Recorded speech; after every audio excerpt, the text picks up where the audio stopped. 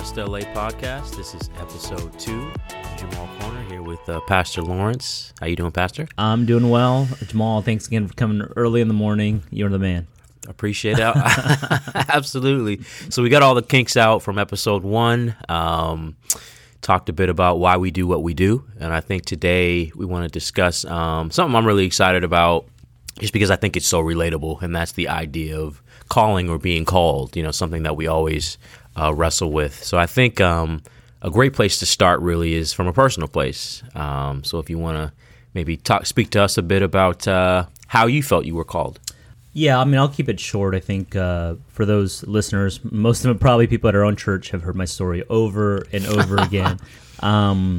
But it is interesting for me. It came at a young age, at the age of 16, when I least expected it. I was responding to an invitation to really give my life back to Jesus, and I felt and heard, I think those are the two things I would use, is I felt like an impression, the sense of maybe God grabbing my shoulder, and then maybe like a whisper, if you will, that God was calling me to full-time ministry, pastoral ministry, maybe not in those exact words, but I knew that I knew that I knew. Right. And in the process after, there was a lot of ups and downs, trying to figure it out, but I think that clarity was anew, and that was kind of the beginning point for me. I see. I think for me, and I've talked a bit about this, but the church that I grew up in essentially started in our living room. So at 3 or 4, I would come downstairs to Bible studies, and I always felt a strong pull. I think when I was very young, I got very excited about Jesus and this idea. And I used to. You ever watch He-Man growing up? Yeah, of course. By the power of Grayskull. By the power of Grayskull. So which is actually not good for Christians to say, but it's by the power of the Holy Spirit. I'm getting to that. So I had this insight that I felt that a lot of the villains on the show kind of portrayed evil spirits. Again, this is 3, 4, or 5-year-old logic. Yeah, no, that's good. I talked to all my neighbors about this, right? I went to different homes. Long story short, a lot of my neighbors got rid of their He-Man toys and threw them out. You were a successful evangelist. I was. No. However misguided, I think the point is at a young age, I think God really gave me an insight that my words have influence and have power. Wow. And that's something that I've always taken with me in a lot of ways, and it comes with responsibility. And again, that was my 3-year-old insight. Sure, I've grown since then. Yeah, but I think the calling is still the same. That's so interesting, Jamal. So for you, and I think this is really helpful for people to hear, because I think for me, and this is something I wanted to talk about, is this idea that we want the supernatural to be supernatural for people. And that was me, right? Like God speaking to me, which was not something I've ever heard before. And it wasn't this audible voice, and it wasn't like Moses in the burning bush, but it was this deep sense, really a deep sense, and almost a whisper to my heart that I knew, like God grabbed the hold of me. It was within. Yeah, I would say that's a more of a supernatural encounter, and that I want people to have that, like to expect those things they're just supernatural part of our life. But I love yours because I also think that things that are just supernatural could be supernatural. Sure. Right? And I love your story is there was a sense that what you were doing was effective, but it also came natural to you. Right. And I think you were excited about it. Very. Right. Yeah. I was very excited. You were passionate about it. It was almost like something in you that was just coming out. It was supernatural to you, right? And then you saw influence, you saw effectiveness, and there was a sense of standing back and go, ooh, I've got something here, or hopefully, we would all say God's given me something. Absolutely. Wow. And I think you speak to something really important, and it's that calling, I think, goes beyond being a pastor, right? It goes beyond the pulpit. Sure. Right? It relates to all of us as God's children. I think we're all called on some level. So I hope that was... I'm interested to hear a little bit more, so how did you work that out? At a young age, knew that your voice had influence? Was there a realization that I should do something with this? How did you test it out? The last episode we talked about experimenting. For me, when I came home at 16, I encountered a number of obstacles, but also a number of wow, God's in this. Sure. But there were a lot of still more obstacles and challenges and figuring out process along the way. Right. What was that for you? You got this deep sense that your voice had influence, and then kind of give us a summary of from that to what? Absolutely. Well, I'm a writer, right? But that's my career choice. So I think it started to manifest itself in that way. I think, in that I think the words that I use, right? The words that God's given me, the words that I craft. Yeah. I knew could affect people. Well, you also chose a major that was related to that. 100% communications. Yeah. Communications. So that informed, I think, everything that I did. Sure. In church, right? I started writing for our newsletter. Oh wow! So okay. I got involved that awesome. way. I think in a social aspect, what my mother always told me is that I'm a peacemaker.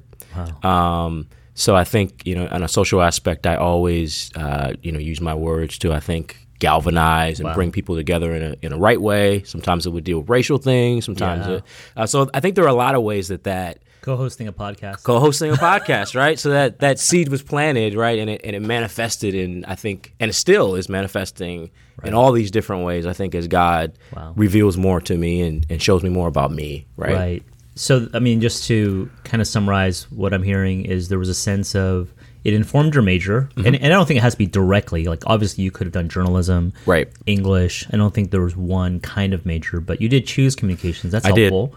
Yep. You also got involved at your church, right? And you did a bunch of ministries, and I'm sure even if the church didn't have a particular ministry, you just found something that could tap into your gift. Exactly. You said newsletters, right? And then, of course, as you finished college, just kind of stepped into things that could help you use those giftings and talents and kind of build off of. Exactly. And again, I think the key thing is it doesn't have to look a certain way, because even if you feel like that general sense, my voice has influence, that could turn into tons of things. And I think part of calling is you are getting better at that specific niche over time. I don't know if I'll share it this Sunday, but I've shared in the past this idea of convergence. Okay. And I think as young people, we're always in a rush. So it's this linear understanding, right? When you come out of college, because you've been in school 18 years, you should you've arrived. And I think when you come out of college, you're actually still not even at the beginning. You're at the pre-beginning, This is true. Right? This is true. And so you've just got to get a bunch of experience on your belt. But a lot of us feel like in our 20s, we should just arrive, especially when you hear stories like Mark Zuckerberg, or you hear a lot of these young people who are making, billions of dollars or millions of dollars. We all want to be like them. Right. But even in your 30s, you haven't arrived. I mean, I feel someone said in this idea of convergence, 20-somethings is when you kind of just try a bunch of stuff, go out on an adventure, just experience life and kind of begin to see what you're good at. Because in your 20s, what you have is passion. Right. And when I first heard that, I was pretty offended. As a 20-year-old, I was like, I got a lot to offer, right? I got more than that. That's right. But I do feel like 20s is when you're really trying to prove yourself, both to the world, but to yourself. And so you're kind of like, get in there. Right. But patience is really what we need to just build. And in our 30s is where we begin to know what we're good at. We're not great at it. It may feel like we're great at it. Like, I feel like I'm pretty good at a lot of things, but just to recognize in a humble sense, like, I'm getting good at these things. And then this idea of convergence is you don't get really great, like into that zone, if you will, until your 40s. And that was helpful for me to kind of maybe frame everything, that there was a release of pressure. I don't have to have it figured out in my 20s. I can kind of stride into my 30s and beginning to see what I'm good at. And then hopefully in my 40s, mid 40s, like I'm, for lack of a better phrase, I'm hopefully will have arrived. And then they say your 50s, 60s and on is your legacy years. I think 50s, you're still in your zone. But 60s and on, your legacy years where you're passing it down to people, you're raising up new leadership, all the things that you have to offer, you're just pouring it in. To me, that's really helpful. That makes actually a lot of sense. And kind of, we discussed last week in the podcast that actually this podcast itself is an extension of you finding more of your calling. In my 30s. Right? Exactly. You evolving more in your calling and finding out more of those things that God has placed within you. I want to ask you this, since we've kind of defined that calling is bigger than being a pastor, it's bigger than a pulpit. What do you think it means in general to be called? Yeah, that's a great question. I was looking, particularly in the New Testament. I think you have the Old Testament calling. The one I always go to for calling is Moses. Moses is kind of doing his own thing and kind of maybe in rebellion. He's run away, or maybe like if not rebelliousness, just as hiding out as a fugitive. And he's kind of spent the majority of his life just as a shepherd, and then God shows up in a burning bush. And it's hard to know what calling looks like. It doesn't use that word, but gives him a bunch of directions and direction, right? Because he needs it, and is this sense of homecoming. He goes back to Egypt. He becomes this amazing figure that sets Israel free. That's that idea, to me, a pretty clear sense of calling, but it wasn't necessarily in a occupation. I don't think Moses got paid to set Israel free. Sure, it was beyond that. Yeah, a lot of recognition for that, but it was heeding God's voice and just kind of obeying each step of the way, and in his obedience, he had fulfilled his calling. In the New Testament, the idea of calling, they actually use the word called or calling, and there's two Greek words to describe this. The first one is oh man, I'm going to mess this up. Let me pull up my. What I was going to say, what I love about the idea of Moses, and really you can use this for so many figures that have been called within the Word, is that he wasn't necessarily the best candidate to lead, right? Just on paper, as you mentioned. And you see that so much, and that calling really is this idea, and I think you spoke about this Sunday as well. It's an idea ultimately of upgrade. So it's an idea of God taking you from where you are and getting you to where you should be, where he has for you, which is incredibly inspiring to me, because I think a lot of people are called to things that they can't necessarily conceptualize, or they don't see necessarily right away. It doesn't make the perfect sense to them. But it's in God's plan. Ultimately. So I love that for example. sure. So I mean, one of the ones that there's multiple passages. I'll just reference if anybody wants to look. Romans 1, 1 Corinthians 1:1. But here in Ephesians 4, what I like about it has two words calling. Two words. So the first one, I'll just read this. Unfortunately, I'm using Blue Letter Bible for anybody who's interested, and it just defaults to King James Version. So here we go. Ephesians 4:4 says, "There's one body and one spirit, even as ye are called in one hope of your calling." So it talks about God calling you and then having a calling. So the two ideas, I'll just give you the Greek words. To be called is this word kaleo, and it's this sense of just inviting you. Just a very generic call. I'm inviting you. God's calling you into his family. And then talks about of your calling is this word klesis. And klesis is what Paul uses to describe that he was called to be an apostle. Okay. Which is very much vocation. Paul was not an apostle. He was somebody that would antagonize Christians. He would go house to house and persecute them. Then he gets called, kaleo, called to Jesus to become a disciple of Jesus on the road to Damascus. That's the kaleo, I'm called to his family. And then with that kaleo call, he gets the klesis call, which is the vocational call to be an actual apostle. And so you have his role, apostle, linked to his gift, apostleship. And so that's one reason why we're trying to figure out our spiritual gift is what is the vocational calling, klesis, that is paired with our spiritual gift calling. I see. And obviously in the Bible, because they're doing ministry, that's most easily paired with Paul's calling, but of course extends way beyond that. Right. And I think right. Different characters, I think Martin Luther was one of them, as well as other people gave a robust theology that vocation was definitely beyond ministerial, but seeing secular as ministry as well. And a lot of different theologians have done wonderful work on that. So helping us to get rid of this sacred-secular divide, but saying we're all called, kaleo, number one, to Jesus, to be sons and daughters. Right. And then we are called or have a calling, klesis, a vocational calling that is paired with our spiritual gift that could be sacred or secular, but all is for the ministry of God. So there are layers kind of to calling. There's layers, but it's for everyone. Right. And it is a biblical concept. And it's this togetherness of now that I'm a son and daughter of God, I kind of have a new calling vocationally. And that doesn't mean you have to change your career, right? If you were not a Christian and you were doing, let's say, what we're doing now, maybe you're a radio DJ or you're podcasting, it's actually just repurposing that now with a kingdom purpose and then discovering your gifts and using them for the kingdom, which may just change your purpose. It may even change how you're doing things. may even change your impact. I was reading a bit of Romans kind of in preparation for this, which I love, and talks a lot about calling, being called according to his purpose. And it kind of brought me to a question, I think, is non-Christians, are they called as well? Yeah, I mean, I think they're called first in the kaleo sense. I think they're called to the family of God. And when I say they're called, they're invited. It's the idea that obviously shows up in Scripture too, that there's an invitation. You can think of a wedding invitation, if you will, or a birthday party invitation. There's an invitation sent to everyone, and they're invited to the table. They're kaleo called. First to the family of God, right? Because vocation comes out of identity first. So when you become a child of God, then he's got something for you. I think prior to that, people are finding their purpose, but I think as I've talked about, people are just trying to take stabs at it, trying to figure things out. You mentioned the wedding invitation, which brings me to Jesus, one of my favorite verses. A really challenging verse, actually, for me to totally understand what it means. But it's the idea that many are called and few are chosen, right? And when he says that, he was speaking. That's your favorite verse? It's not my favorite verse, but as it pertains to calling, I think it's the one that's most indelible.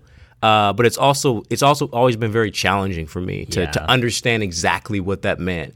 And I know he was speaking about a wedding as a parable, and that has a lot of layers. Talking about the ultimate calling, which is being in the kingdom of God, right? Ultimately, right. But I'm asking you a very difficult question in a very short period of time, right. So I need you to digest this in about 3 minutes, Pastor. But what did he mean when he said that? Many are called, few are chosen. I think, so there's obviously two takes on this, and hopefully this doesn't get too theological for our listeners, but maybe it's good. This is the place to do that. Sure. There's the idea that comes from Calvinism, that there's a pre-selected amount of people, known as the elect. Okay. And God has predestined some to be in the family of God and predestined others to not be. That's more of a Calvinist theology. I'm personally not Calvinist, so I don't think that there is a particularly amount of people that are chosen and not chosen. I think people do choose on their own, right? The idea of free will. So it is a challenging passage, but what I like about that particular passage is that it does come in the setting of a wedding. And so you can almost understand that when God talks about many are called, against that use that word kaleo, many are invited, and very much that's the case for wedding. The master tells a servant to send out the invitation publicly, call people from all over, and he does. So everyone is called, actually. Calvinists would say that only the elect, or I guess they would say the elect are also called, invited, but that Jesus actually only gave his life for the elect. Versus for me, I think Jesus gave his life for all people. Right. And then, which I think to me pairs really well with everyone's called, everyone gets kaleo invitation, because Jesus has died for all, but not everyone chooses him. So that's actually what happens in the wedding. They're scrambling and inviting people, and there's people who didn't want to come, so they're just making it wide, and it's available to all, if you will. And then not everyone shows up. Right. And so when Jesus says that at the end, I think it is in the context of that understanding. It is a little cryptic. I think just to simplify it, it is the idea of many are invited to the family of God, except many do not choose to accept it. I see. I was reading, someone wrote this, that there's an external call and the internal call. Everyone is externally kaleo. They are called by God. That's an external call. But not everyone has this deep sense, the internal call of going, that's what I want. I see. That's probably another way to. So just not everyone accepts that call. Sure. I think for me, one of the reasons it was also a challenging passage is because it seems to speak to a responsibility of ours. I think sometimes when we think about calling, we think about, a road being paved, kind of a supernatural something that's destined to happen that just happens. Right. I think if you were to give me a prophecy right now, on a certain level, I still have to walk in that. Right. I can't just expect that's going to materialize. And I also think even when you do walk in it, and I think you spoke to this Sunday too, there's kind of I don't know if burden is the right word, but there's a weight or a test also. Sure. That you're going to be given within your calling, right? Yeah. In order to achieve ultimately what God has for you. Can you kind of speak to that test as well? Yeah. Well, you had talked about there's a responsibility to the call to maybe respond to it, to Right. kind of do your part. I think it's kind of that question of how much is God and how much is us. And I think it's Sure. 100% God and 100% us, right? I think the idea of, actually, since we're talking about Elijah, I think that idea of Elijah bringing that sacrifice was him bringing 100% himself, and that God lighting it up was 100% himself. So we should definitely feel, I don't know if the word weight of responsibility is the best word or phrase to use, but we should have a sense of, the Bible uses the word of stewardship, which is responsibility. I think we should feel maybe the privilege, and I think that idea of whether you eat or drink, do for the glory of God. So I want to, whether someone's looking at me or not, do my best. So I think that applies to school. I wasn't the best student, so I mean, I think school's school. So I'm not giving you the lecture of you need to get A's unto the Lord, but I think I do wish there were better habits that I had back in school, because all those study habits. It's all relative. It's all. I mean, that's what I do almost every week. Is I'm doing a research paper every single week. Yep. For a sermon, and if I wasn't a pastor, definitely can use for other fields. So I think there are things that we can apply ourselves to in school. I think there are ways that relationships are huge, because we often think of vocation maybe as a bunch of skills and tasks, but we forget that whatever thing you're called to, it's going to involve, for most people, right? Maybe even a research lab, not as much, but still, you're going to work with people. A supervisor, maybe to get a grant. We all work with people. And I think building relationships and learning how to honor people and relationships is a huge responsibility. That's part of anyone's calling. Sure. Building character is huge. I gave a message series called, what was it called? Becoming the Villain. Okay. And it's all about how we can self-sabotage. I think that is also part of our vocational responsibility, that, okay, God may have called me to whatever it is, but I can self-sabotage if I'm not working on my blind spots. If I'm not asking God to fill me up, if I'm not learning from my mistakes, not just tasks and skills, but character and life lessons. Those are all huge. So I think having a continuously submitted posture and holding our calling with a sense of reverence is extremely important, and doing our best to get better at whatever it is God's called us to every year. I have a vision that hopefully every year I'm better than the previous year, and I think that's a part of being responsible. That's awesome. So I want to close kind of with this, because I feel like someone's listening to this podcast and going, man, that's great. That's awesome information. But how do I hear from God? How do I hear his calling for my life? I think that's a thirst that everybody has, including me. Sure. What would be kind of your response to that? Yeah, I mean, there's multiple ways, and I don't know that there's one particular right way. That's probably really helpful for people to know. There's not a particular right way. Very helpful. And even here at our church, coming up, just a little plug, we're doing a Discover Destiny class. For that reason, it takes investment on somebody. And you can't just discover it on a Sunday morning listening to messages. So even for me, even my initial call of sensing God, I was really confused. And it took somebody later on in my life. So I kind of went on from 16 to about 22 or 23. So it's like 7 years. I just kept this thing internally, believed it with all my heart, and knew that I knew, but I had no direction of what to do. But it wasn't until 22 or 23 that we got a new pastor, and he invested in me one-on-one so much that I think he taught me a lot about pastoral ministry without actually teaching me pastoral ministry. Interesting. He affirmed my calling, gave me some direction. And I think all of us need a version of that, because we're all unique individuals. So let me go back to this idea of supernatural and the idea of just the natural, just things that are just supernatural in life. Some people will sense calling, maybe like you, Jamal, where they're trying some things and they're learning, wow, I'm really passionate about this. I'm really excited about this. I'm really good at it. I think those are things that God has deposited in people that we should pay attention to. Okay.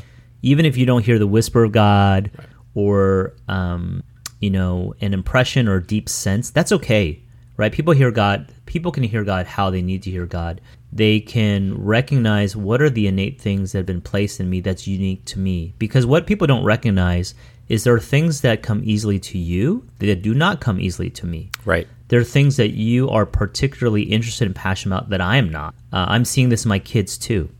Sammy loves robotics. She loves everything science-y. How old is Sammy? She's 11. Okay. And so you can actually see a little bit of calling at a young age. Ellie is more, she looks like a contemporary dancer, and it's natural to her. I mean, she can do the floss. Okay. You watch these Fortnite dance moves if you're familiar with the video game. Who isn't? And she's great at them. Okay. It comes natural to her, and she also loves anything design-wise, anything fashion. There's times she comes out, and I'm like, I whisper to Sharon, "Who dressed her?" She's like, "She dressed herself," and I'm like, that looks really fashionable. So she's got this grid on her that nobody else has, or someone might have differently. So paying attention to that. I think the other part, to go back to your original question, is how do you hear God, is to just affirm everyone hears God. Everyone hears God in their own way, and to discover and maybe expand how they hear God. So my classic example is, if you've ever sat in a church service and the preacher is preaching, and something he or she says gets highlighted, and you feel like, oh man, I feel like he's speaking right to me. Yep. That's God speaking. Many times. It's just God using a person to speak to you, but you heard God's voice right there and then. Pay attention to that. Many people come out of a conference and they're like, I felt like God highlighted this for me. That could be a change in direction for a career. That could be God highlighting something that you knew from a long time ago, but you were just afraid to do it. Sure. That was an obstacle. So get rid of fear, and now you'll step into calling. Another one is, I was sitting in my room reading the Bible, and this verse just stood out to me. And of course, there's no verse that says, become a communication major, but the verse says something to you that's very particular to you, and then you know the application of that verse is one step closer to calling. So I think those are a few ways. Okay. And then we do this activity in our Discovery Destiny class, which I just call a destiny roadmap. And it's this idea that we're going to look at your life from when you're born to now. So if you're 50, it's a longer map. If you're 20, it's a little shorter. But we're going to break them into chapters. And we use these Post-it notes to say, who are some mentors in your life that had impact? Who are some people in your life that had negative impact? What are some positive events that shaped you? What are some negative events? And we're going to look back at your life by chapter in the sense that God has created you, and all along your life there are the fingerprints of God. So let's look at them. Let's look at things that have shaped you for the better and worse, and then ask yourself, what are the life lessons that God has taught you throughout that journey? And then when we look at the whole map, you kind of get a sense of this story is very unique to you. There are life lessons only you've learned, and it kind of just points you in a direction. So we take that, we'll take spiritual gifts tests, we'll take something called Strength Finders, just to discover your strengths. All these things together, we might do some other processes to help fill out some questions, like passions and, what's something in the world that you'd like to solve, things like that. You put them together, and hopefully you get a sense. Get a sense of at least an arrow pointing somewhere. That's the hope. Got it. I love it. Well, I hope that we've helped maybe point some people in a direction, or at the very least affirm that God is calling them. Yeah. I think that's the first right. step. So. Yeah, the two calls. First, kaleo to his family, and then klesis, which is an appointing, a vocation that matches the gifts of God that he's put in you. Excellent. Well, amen to that. Thanks for joining us again at episode 2, and we'll see you next time.